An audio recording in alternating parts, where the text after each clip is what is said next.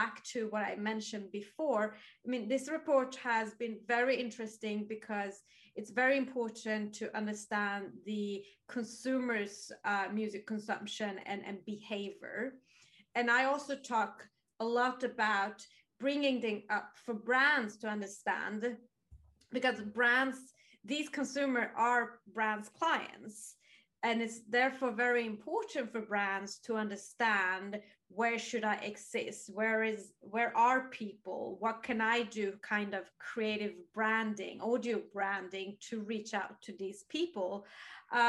Based on your report, of all your reports and everything have passed in 2020 and the forecast going forward, what practices do you think you could give to brands to think about to fit into this world? From a sponsorship perspective, or from any perspective? Engagement.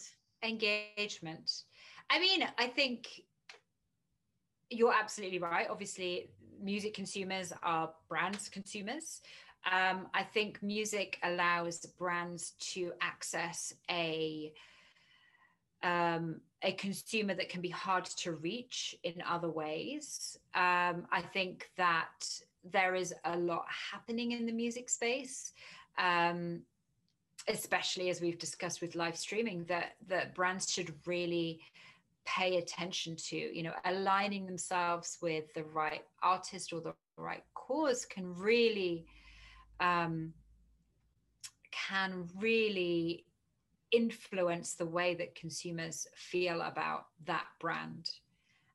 It can be really powerful. And, you know, there are lots of brands that work with music or with artists, and have aligned themselves over the years and quite strongly with the music space. And yeah, they certainly see brand lift, or the kind of perception of the brand increase because of that very smart alignment. And we can, you know, we work with brands, and we help both helping brands make sure that they're partnering with the right sort of artist that's going to give the right sort of perception of their brand, and then measuring the impact of that brand alignment. So yes, very do not overlook music brands out there. It is a very diverse space. There will be an artist or a genre or an event or something that absolutely meets your criteria in terms of who you want to reach.